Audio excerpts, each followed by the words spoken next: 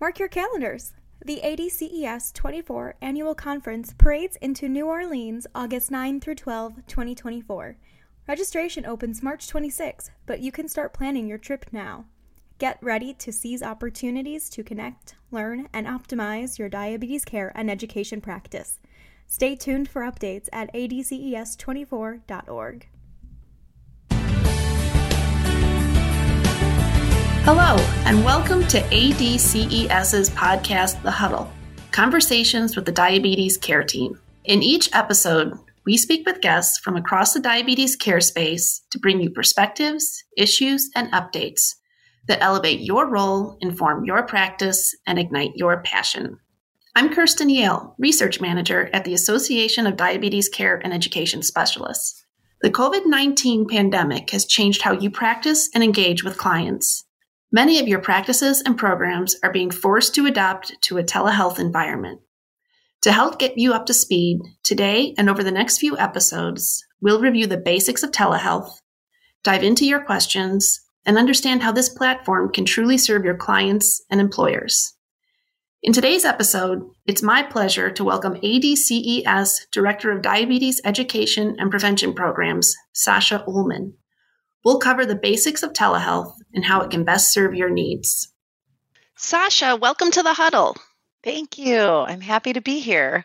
Well, we are really happy to have you here, and especially since we're talking about telehealth and the 1135 emergency waiver. You know as well as I do that much of the work we do here at ADCES results in creating or sometimes changing federal policies, and those policies really have a big impact on how healthcare is delivered and really the health of our population.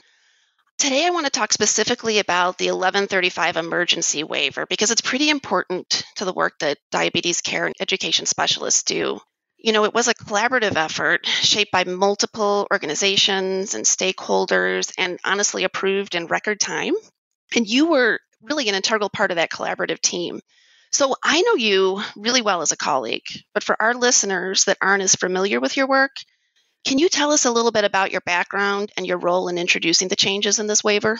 Yeah, sure. Back in about 2006, I started working in diabetes care and education as a registered dietitian and a diabetes educator in a large health system, the University of Michigan Health System. And shortly after that, I took over as the director of the program and the quality coordinator. And so I led a group of, by the end, 9 staff in our diabetes education program there.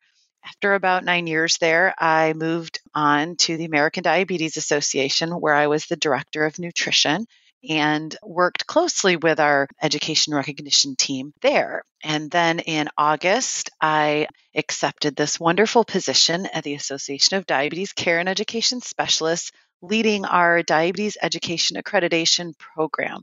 So I oversee our over 800 diabetes self-management education and support programs who are accredited through ADCES, programs that are accredited in order to receive reimbursement for diabetes self-management education, or DSMT as it's referred to by CMS, which is diabetes self-management training.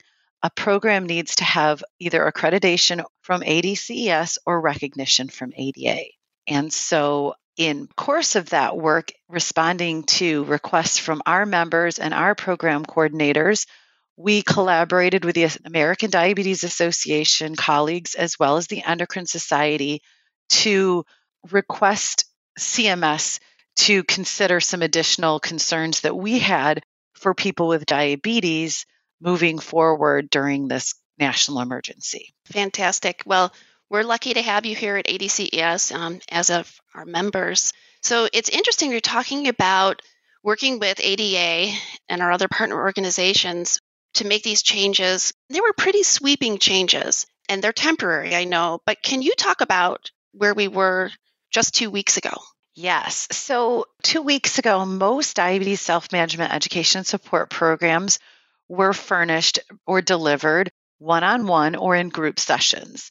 And CMS, which is the Centers for Medicare and Medicaid Services, Medicare basically, for their beneficiaries, they would allow people with diabetes to attend DSMES with an appropriate referral.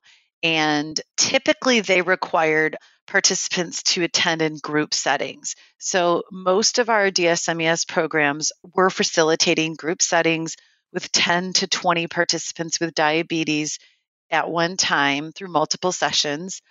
CMS also allows their standard DSMES or DSMT approvals allow 1 hour of individual and 9 hours of group training unless there are other circumstances. And those circumstances do need to be documented by the physician, such as language barriers or other types of barriers that may limit someone from being able to participate in a group. But it's clear that someone who just doesn't like groups was not an acceptable answer. It has to be a clinical reason why they cannot attend a group session and could be approved to do one-on-one sessions. And this was primarily, you said, for people living in rural areas, right? It wasn't for somebody who could easily access a health system or education, right? Well, previously, so let's kind of get to, that was kind of the state of DSMES a few weeks ago. And there has been a lot of talk about telehealth. So up until a couple weeks ago, a lot of our coordinators were trying to navigate the situation with telehealth. And as you're mentioning, for rural areas, it was really important for people who can't get to a main center where there are diabetes education programs that are offered in group settings. So a lot of our members have been over the last year trying to navigate how to implement telehealth, but also they need to be reimbursed for these services in order to be able to sustain them. So prior to this, there has been a fair bit of confusion, mainly because under the current rules, CMS only has select providers who are able to furnish these services within the scope of their practice, consistent with Medicare benefit rules that apply to all these services.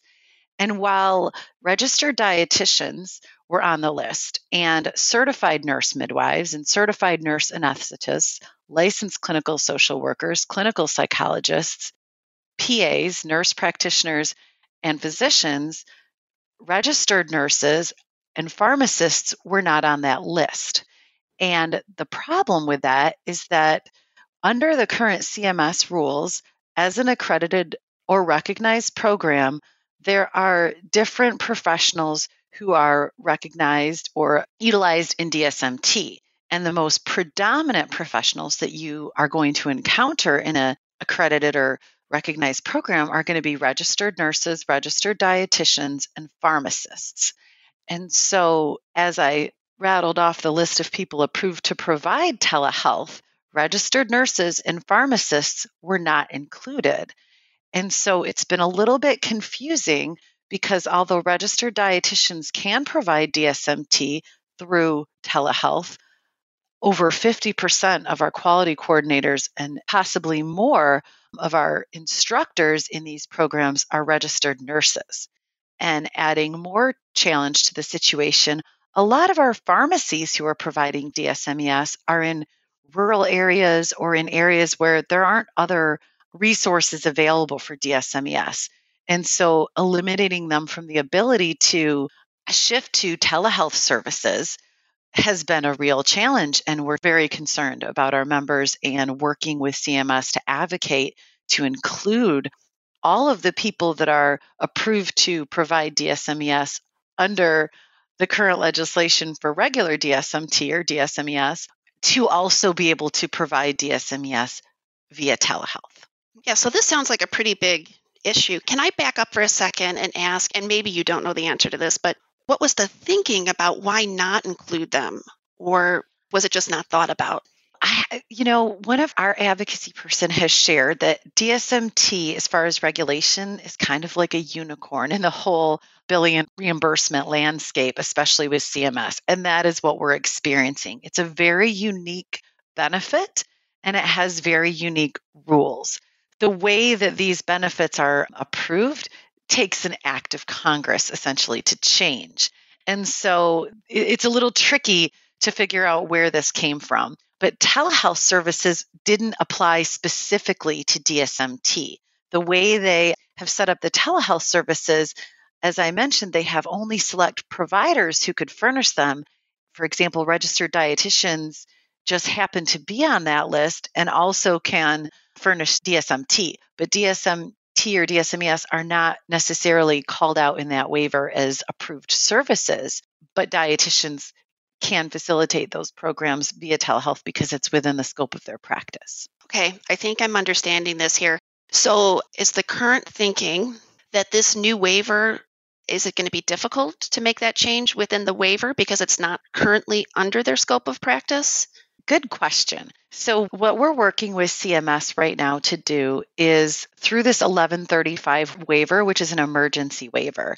And so originally our ask was we had a few different requests for CMS because there are a few other issues aside from even the nurse and pharmacist issue right now.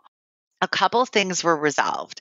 So to back up a little bit, previously, any participants with diabetes could not receive these services, or anyone for telehealth for that matter, aside from a couple unique cases, had to travel to a hospital site in order to receive telehealth services. And the only people that had access to telehealth services were those living in designated rural areas. So telehealth, really, we weren't seeing much of it. As we talked to our members, some of the challenges in these rural areas in getting telehealth set up relate to the type of technology required. And oftentimes in these rural areas, there are Wi-Fi issues. Potentially, the participants don't have that real-time connectivity to be able to access telehealth anyway. So can I jump in here? This has always been interesting to me, even before the waiver happened, this in rural areas having to go to a site to receive telehealth. Right. And I wonder, and many of these people, I mean, maybe there's mobility issues or disability issues that we're dealing with. So why was that put in originally, that they had to go to a site? I honestly am not sure why that was, listed. I think a lot of these policies came into play before we got to this current day and age where there are so many technologies available. And even just 4 or 5 years ago, when I was a quality coordinator myself in a diabetes education program, I mean, even things like, having a diabetes education page on Facebook to communicate with our members, not for diabetes education, but just for news and updates, and here's our classes and our support groups, was not really something that we were doing or able to do. There were still concerns of security and that kind of thing. So I think we're just coming into an age right now, technology has moved faster than our healthcare system has been able to keep up. There's definitely HIPAA concerns and other things that I think just didn't get worked out. Technology will continue to move faster than our system can manage. And it's really interesting to be in this day and age as you're talking through this, where I think we as healthcare providers can see what technology can do for the health of our population. But the bureaucracy that we're, like you said, it's like moving mountains in order to make some of these things happen. And then a national emergency happens and you realize it's not just a perk anymore, it's a necessity for our health. Absolutely. The concern right now is with people with diabetes lacking access to their diabetes care and education specialists who are supporting these people in preventing. I mean, one of many of the things that diabetes care and education specialists do in working with our participants, we can prevent unnecessary hospitalizations, unnecessary ER visits. There's evidence to show that we do that. Also thinking of people being in their homes, not having access to their usual foods, their usual activities, diabetes distress, and it's beyond that right now. Just the stress of living in these circumstances. And that's what our members are doing every day, is talking to people. Just simply the stress can raise your blood sugar. So these current circumstances increase the need for diabetes care and education specialists to be engaged and involved with their participants. But via telehealth, they can do this if they can be reimbursed. So that is where our huge drive is right now, is working with CMS. But as you can imagine, as we work with CMS through this waiver, which the waiver won't change things long term, the waiver, we're hoping that the waiver team will understand our concerns so that we can include all diabetes care and education specialists We're not asking for major changes, just to make sure that those instructors who are approved to provide DSMES can also do that via telehealth. We're running up to the end of our time here, but I want to say, Sasha, that I'm looking at this optimistically. Like, I think sometimes it takes a jolt like this into our system to say, why aren't you doing this? Look what could be happening. And maybe some of these changes that we're making in this emergency situation could be, I mean, it'll take some work, but could be something that we could implement longer term as long as we're documenting and carrying through. As we say goodbye, I know we have many more conversations we're going to have over the next few weeks, but as we say goodbye today, do you have anything for our listeners, any words of wisdom you want to leave them? I would just encourage our diabetes care and education specialists to work with their leadership. While CMS is just one part of reimbursement, and we are working as hard and fast as we can with them, work with your leadership to reiterate the importance of what you're doing, and that telehealth communications or communicating with your participants, the understanding that you are going to prevent them from further complications. And we know this, and risks during this crisis, as we hear diabetes mentioned throughout all of these emergency conversations, is one of the diseases where there's concerns for increased risk if they do get COVID-19. So we just want to prevent that from happening and make sure our patients are safe and can get the care they need from home. Well, and if there's any group that can make it happen, it's this group, this Diabetes Care and Education Specialists. I know we can. So I think we're going to say goodbye. I have loved having you on the show, and I am looking forward to many more interviews over the next couple of weeks, Sasha. Thank you so much. Thank you. Thank you for listening to this week's episode of The Huddle, Conversations with the Diabetes Care Team. In this episode, we learned about the basics of telehealth and how it can serve the immediate needs of your clients, practice, and employers. For more information about COVID-19, including free recorded webinars and the latest information on telehealth guidance, please visit diabeteseducator.org/COVID-19. Check back over the coming days as we release new episodes to help you utilize this vital technology. The information in this podcast is for informational purposes only and may not be appropriate or applicable for your individual circumstances. This podcast does not provide medical or professional advice, and it is not a substitute for consultation with a healthcare professional. Please consult your healthcare professional for any medical questions.